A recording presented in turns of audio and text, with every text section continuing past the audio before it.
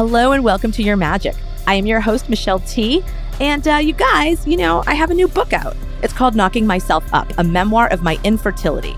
And to celebrate, we are bringing on different guests who can speak to some aspect of reproduction, motherhood, abortion, sperm donorship. Today's guest is Shanthi Sekaran, author of the grown-up novels The Prayer Room and Lucky Boy, plus the YA novel The Samosa Rebellion. She writes for the TV show New Amsterdam, and yes, she is a mom. We're going to talk about Geminis, being bad at pregnancy, Shiva the Lord of Destruction, and more. And also, if you want to help support making this podcast, check out patreon.com/thisisyourmagic, where you can get all sorts of perks. A monthly tarot reading based on your zodiac and the phases of the moon. Tarot workshops where we dive deep into a single card, that sort of thing. We appreciate you so much. And also, if you want to help support making this podcast, check out patreon.com/thisisyourmagic, where you can get all sorts of perks. A monthly tarot reading based on your zodiac and the phases of the moon. Tarot workshops where we dive deep into a single card, that sort of thing. We make this podcast as a real labor of love, and we appreciate all of you for supporting it. If you really want to wear your heart on your sleeve or on your baseball cap, check out our super cool elemental t-shirts and our fashion-forward dad-style baseball hats at our shop at thisisyourmagic.com/shop. Okay, now let's get on with the show.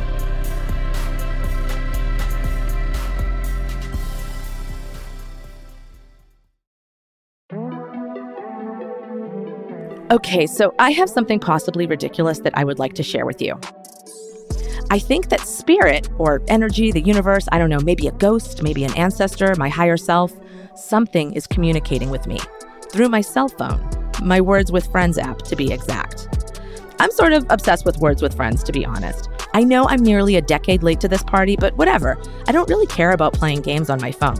But during my epic divorce of 2020, I found that obsessively playing a Scrabble-like word game really took my mind off my personal despair. That and trolling Pet Finder for all the dogs I couldn't have. So I got a Words with Friends habit, and I still play, but I pretty much only play the computer. And they create these little avatars to kick your ass on the computer games. They're always grouped around a theme. Like there'll be a gardening theme, and you're playing against all these gardener characters. Currently, it's culturally Colombian, and I'm about to get whooped by an avatar named Gaita Player Phoebe. Back in June, there were a bunch of queer characters, and one night I was sitting in bed, half playing on my phone, half having a stressful conversation with my husband about whether we should lease an electric Jeep. I mean, of course we should. It's so much better for the environment. It's actually a car I think is cute, and I think most cars are dumb. It gives my husband immense joy to drive such a thing. I mean, I could see dopamine flooding his body at the thought of it.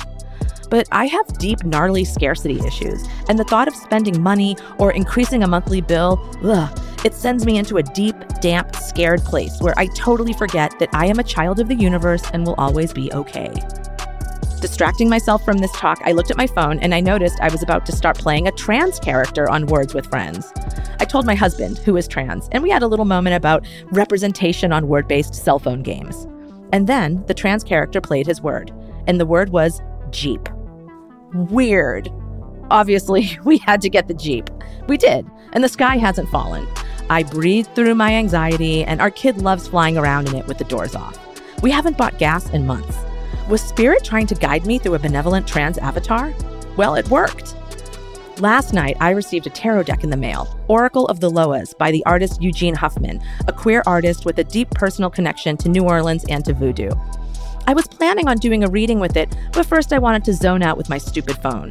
The computer played their first word first, and I watched as my 7 tiles appeared on my screen. I blinked. I shuffled one tile, I shuffled another. With all 7 tiles, I could spell the word Hungan. It's the masculine term for a priest in the Haitian voodoo tradition. Okay, weird. No, really, that's weird. It's rare enough to be able to create a word with all 7 tiles, but the name for a voodoo priest, as I am about to do a reading with a new voodoo deck, that's uncanny. While the first message from beyond, Jeep, was very clear and helpful, this second one was more in line with the random psychic blips or spirit high fives I normally get. They are uncanny, but not very informative or useful. It's more like the spirit world just popping up to say, yo, I'm here. I really am here, you know. You can either stay there with your face stuck in your screen, or you can, open yourself up to me. Hungan. Like the spirit of the deck sliding into my phone to grab my attention. Hello, we're waiting for you. And really, a little nudge like that, a freaky little reminder that spirit is real and that it's all around me, is at least as important as a message from a queer computer game avatar to sign off on my husband leasing a Jeep. Here's Shanthi.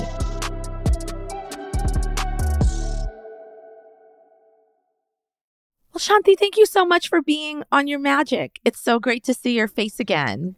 It's great to see you too, Michelle. It's been a while. So this is, a mystical type of podcast. So I wanted to just jump in and talk to you about what were your, growing up, were you raised with any sort of spiritual tradition or spiritual beliefs? And how was that for you? Yes. So my parents are Hindu and they're very Hindu. My dad actually went from being raised an atheist. He was raised kind of by parents who are anti-caste, socialist, atheist, and then had his own spiritual awakening when I was about 5 or 6 years old. And my mom had always been pretty steadily Hindu and religious, but my dad got very devoted around that time when I was a little kid.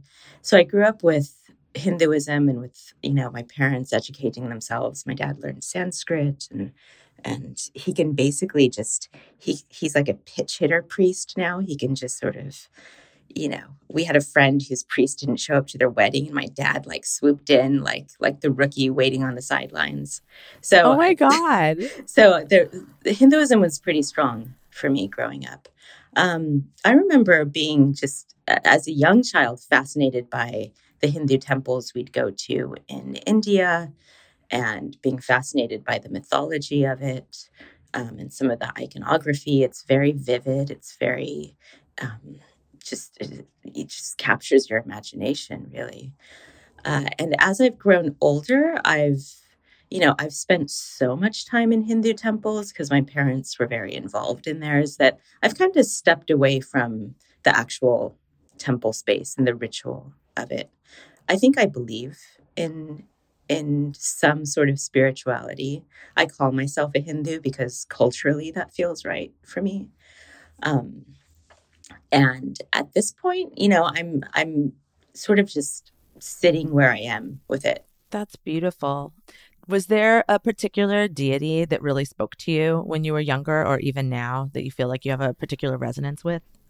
My family and my dad has always been really devoted to the god Shiva.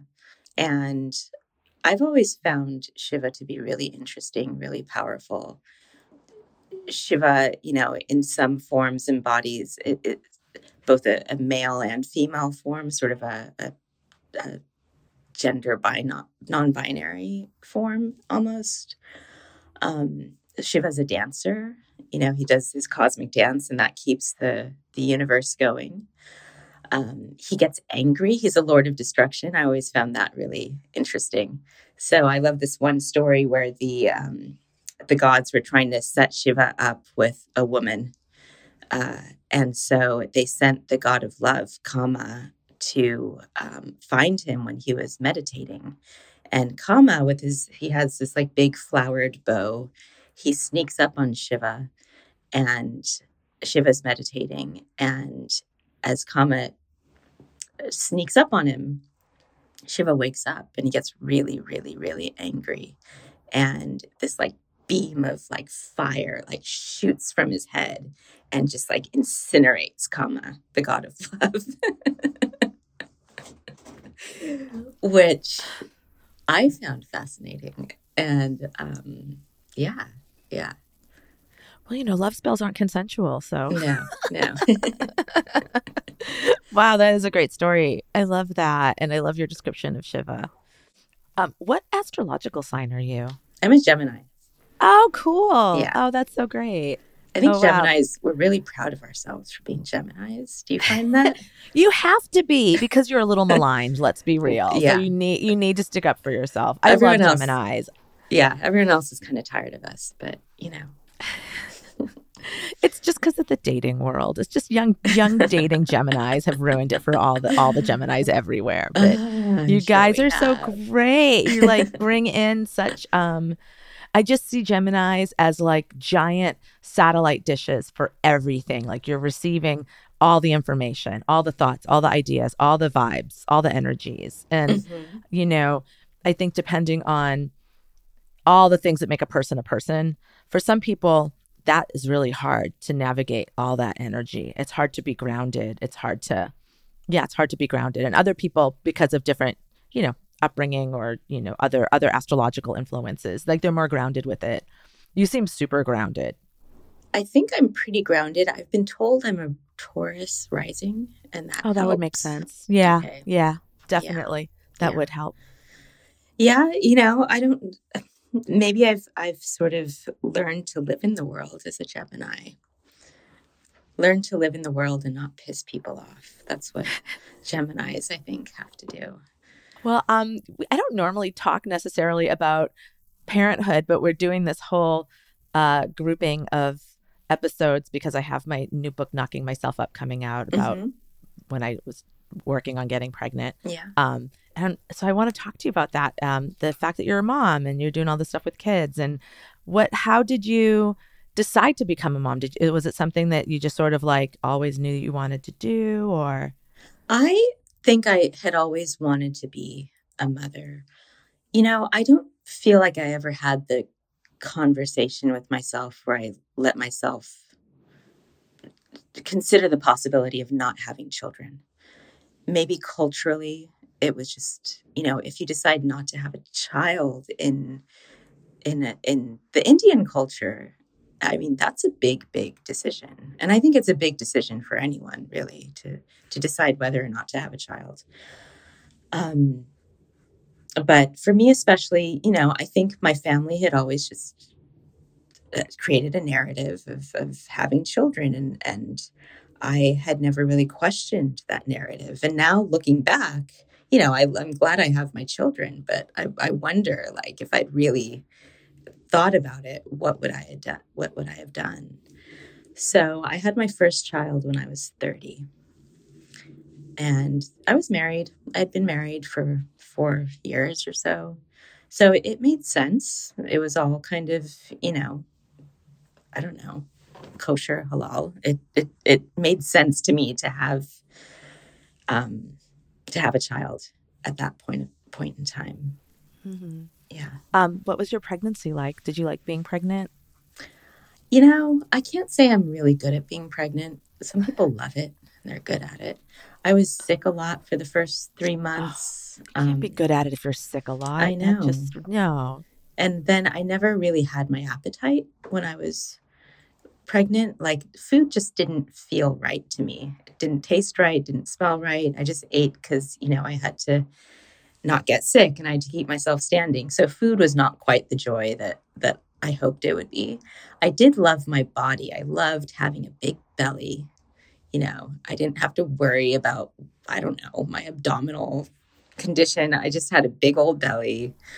And there is something really like liberating about it. Yeah. You know, yeah. I think it's like, I don't know, being raised female and being so conditioned to think about your body in this particular way. And then just be like, oh, we've just entered into a different realm of having a body. And it's so fun. Yeah. I did like that part of it. I loved feeling a baby inside me and kicking and yeah, there's a lot to it that's very magical and very grounding. I felt like, you know, after a lifetime of trying to make my body into the thing that it wasn't, being pregnant was a time when my body just came back to itself. You know, I ate what I needed to eat. My body looked the way that nature intended it to. It just was, you know, whatever, my fat and muscle percentages, they all went to like their natural state. I didn't have to worry about anything really, except feeding myself and feeding a baby. I had it. I really did. I did have an appetite. Did I ever have an appetite? Yeah. Yeah. It was fun because I felt like, you know, I'm sober, but I was like, is this what it feels like to be a stoner? Like like snacks are so good all the time, you know? And I had my doctor tell me at some point, like, wow, you're kind of gaining a lot. I think you need to like, you know, be more thoughtful about what you eat. And I was like, absolutely not. Like, this is like the one time that I feel so liberated to just like sit and eat a pint of ice cream. I'm going to do it. Yeah, Mm-hmm. totally. Yeah. Yeah. I think we should carry that liberation into our post-baby lives more than we do, maybe. I agree with you. I mean, my body has really changed, of course, like forever from having a child. And, I have like a little pooch, and my kid's always just like shoving his face into it. And I'm just like, oh yeah, like this is the body that I need for this job, right? Like I'm not supposed to have some like hard, body where I'm like I got a six pack or something. Like I'm supposed to have this like soft body to like hold a child. And because my body, it's like, I don't know, it's like it's not your own anymore once you're pregnant, but then it kind of continues to not be solely your own body, which I know like people have different experiences of liking that or resenting that, but I feel okay with it. I'm like, yeah, my body is also like a source of comfort now for this child, so it's cool if it's squishy. Yeah, it just needs to be there, really. And you have 2 children, right? Yeah, I have 2 children. They're 9 and 14 now. Oh my God, they're real people. Yeah. Wow. What is that like? It's a new thing every day, especially with my 14-year-old. My 9-year-old is in that nice like Freudian latency period. He's into his soccer, he's into his like games and friends. And my 14-year-old is the one who's sort of growing and changing every day. He's really come into himself. He's kind of become a jock. He has his like exercises he has to do every night before bed. He's like starting to really care about like what he looks like. I never thought that would happen. Wow. He looks at his hair in the mirror. Oh God, that's so cute. Yeah, he's starting high school, which will be a new experience altogether in the fall. Yeah, no doubt. What signs are they? So my older one, Avi, he's 14. He is an Aquarius, and Ash, who is 9, is a Gemini. So we have, oh my God. My husband is an Aquarius. So 2 Aquarians and 2 Geminis. What were your like? What were your births like? Your labors? My labors. So pretty different. So with Avi, I was actually living in England at the time. So I had that whole NHS experience. Wow. Okay. I really want to compare and contrast. Yeah. So these experiences. I would go to a clinic, like for my checkups. I didn't have like one dedicated OB who would see me every time. And I rarely ever saw an OB. You really see an OB if you're having something complicated going on with your pregnancy. So I was pretty straightforward, and I mostly just saw midwives and like nurse midwives in the clinic, and they would just check me. I was always like interested in how they would be able to just feel my belly from the outside and be like, oh yeah, that's his head, that's his elbow. And they were pretty no nonsense, knowledgeable women. And then my labor, I think I was having Braxton Hicks contractions, and I thought they were real. And then so I went in once and they sent me back home. But then they kept happening, and they seemed to be happening like really close together. And I think there's maybe a myth out there that contractions happen at steady intervals that then get shorter and shorter and shorter. And I don't think that's like real for a lot of women. I think it's because mine just felt really like 1 minute apart from the beginning. But maybe that was false labor. I don't know. Anyway, I went in a second time. The midwife was checking me internally, and she accidentally broke my water with her hand. Oh my God. Whoa. Did she apologize? So things started kicking off, I think, earlier than they needed to. I was at full term, so that wasn't an issue, but it became much more medicalized than it needed to. I had to go on Pitocin to increase the frequency or the intensity of my contractions. And things were kind of sped along. I tried to do an epidural, but it only worked on one half of my body. Are you serious? That must have felt so weird. It was very weird. There's something weird about my spine, I guess. So it worked on like the left side of my body and not the right. Also very Gemini. Yeah. And also somehow. just me, like it couldn't just work. Uh-huh. So that was strange. And, you know, we were in labor for like maybe 18 to 20 hours on and off. There were some, real family drama moments in there. The night before, when I was just feeling the first contractions, I told my husband, I was like, it was like midnight. I was like, oh my God, it's like, I think the contractions are starting. And he was really tired. And he was like, oh, can you just go to sleep though? Let's just sleep. Can you sleep through them? I was like, no. But my mom and dad were staying with us. And my mom, she sat up with me all night and helped me time the contractions. And then when we did end up in labor at the hospital, she was so tired. I was tired. She was like trying to feed me yogurt. I didn't want the yogurt. So she got really upset. So then there was like this big fight about the yogurt that like I didn't want to eat. It was hard for her also because she's a pediatrician, she's a doctor, and she felt out of her like she felt out of her comfort zone in this British hospital. There was the accent thing, there was just a whole different system to deal with. It was her being sleepless. There was a lot that she was going through, I think, in her own head. I wasn't thinking about that so much. I was thinking about being in labor. And then once we got to it, once we actually delivered Avi, um, I think we were on the verge of having to go in for an emergency cesarean, but I finally managed to get him out on my half epidural and some laughing gas. Oh my God. Yeah. Some laughing gas. That was kind of nice. Yeah, that's a pretty standard thing there. If you don't want to be on an epidural, they give you what they call gas and air. Wow. So that was that one. With Ash, I'd read all the stuff about a natural birth because I knew the epidural could be problematic. I read about orgasmic birth. I was like, that's not a thing. I guess it is for some people. I remember seeing that too when I was pregnant, the orgasmic birth. Yeah. Yeah. Yeah. So that didn't happen for me.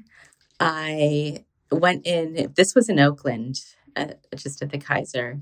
And the whole experience had been pretty different, just, leading up to it with the American system. But when I went into Kaiser, my waters broke at midnight at home. So, and I knew much more what to expect. So we dropped off our older son, went to the hospital, and things proceeded pretty normally. We had some complications with the cord being tied around Ash's neck like twice.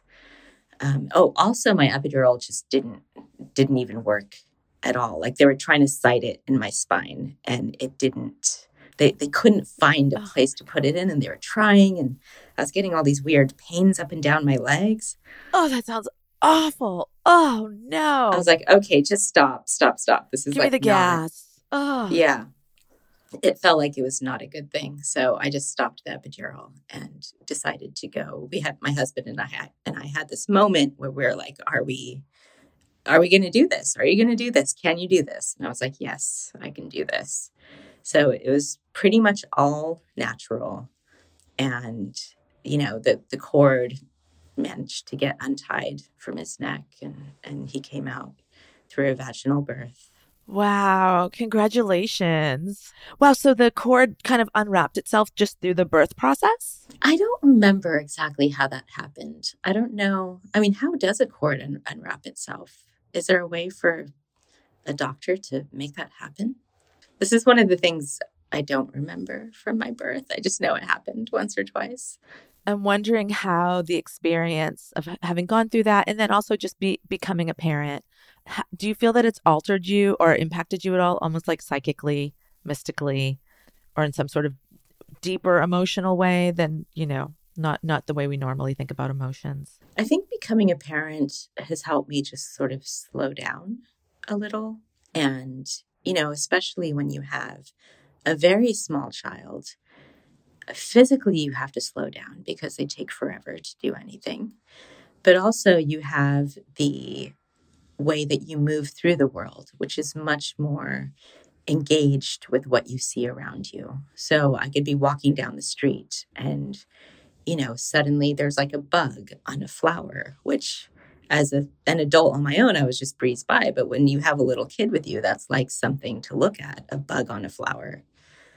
And so being a parent helped me re-see the world in a way that I'd sort of forgotten to do as an adult. And it grounded me just in terms of my days, in terms of having a routine for my days and thinking of someone who wasn't me, and also being really scared about someone who wasn't me. I, knock on wood, have had normal births and, my kids have been relatively healthy, but just living in the world with a child, I can see why people get really religious. Like if you let it get to you, it can be a very, very scary thing to have a child in this world and in this country in particular. Absolutely. So I've had to learn new ways of kind of maybe not thinking about the worst things, calming myself around the worst things, and just keeping this world in perspective and forging ahead. I think parents these days, they have to do so much of that. Just basically that keeping calm and carrying on, just going every day. How do you keep this world in perspective? Do you have tips? Truth tips. Some of it comes from my kids. I look at them. They seem pretty happy. They seem pretty okay with the world. I just try to keep our personal world feeling as safe and secure and small as possible. I try to keep it. I try to give them a sort of a cocoon, I guess. I mean, I don't keep them in the house all the time, but I give them I try to give them a sense of like normalcy and routine. I try to teach them the things that my parents taught me. I try to nag them about the things that my parents nagged me about to some extent, just to keep things feeling normal. And they feed off my energy a lot. If I'm feeling off, then they feel off. Mm-hmm. They're very perceptive in that way. Yeah. And I found with things like the pandemic, I think they grounded me because they kept going. They had to keep going. My kids needed school. They needed activities. They needed their friends. And so I think their needs kept me from obsessing about, the illness and the death that was around us for that period. Because they just wanted to see their friends and they needed to get their homework done. And their requirements had to supersede my worries. What are you working on anything other than, I know that you're working on New Amsterdam, but do you have any novels in the hopper? Yeah. So I had one come out for young readers. It's called The Samosa Rebellion. And that came out last year. That's for like 9 to 13-year-olds. It's a novel. And then I just am finishing the final edits on another middle grade novel. So also for 9 to 13-year-olds. And it's called Boomie's Boombox. And it's about an Indian American girl. And she's just lost her own father. And before he died, he left for her this boombox, his own boombox from the 1980s. And there's like a little radio mixtape inside it. And when she plays the tape, through the magic of time travel and 80s music, she gets transported to England, 1986, where her dad is a 12-year-old. And she finds him and they go on these adventures together. And her mission is to make her life in the present day somehow better, to change her life in some way. I love this. This is so great. It's so imaginative. Thank you so much for, giving me, an hour of your life and being on the show. I really appreciate it. Yeah, it was really fun. It's been a while since I've talked about motherhood. I'm kind of just in it now. It was great to talk about it.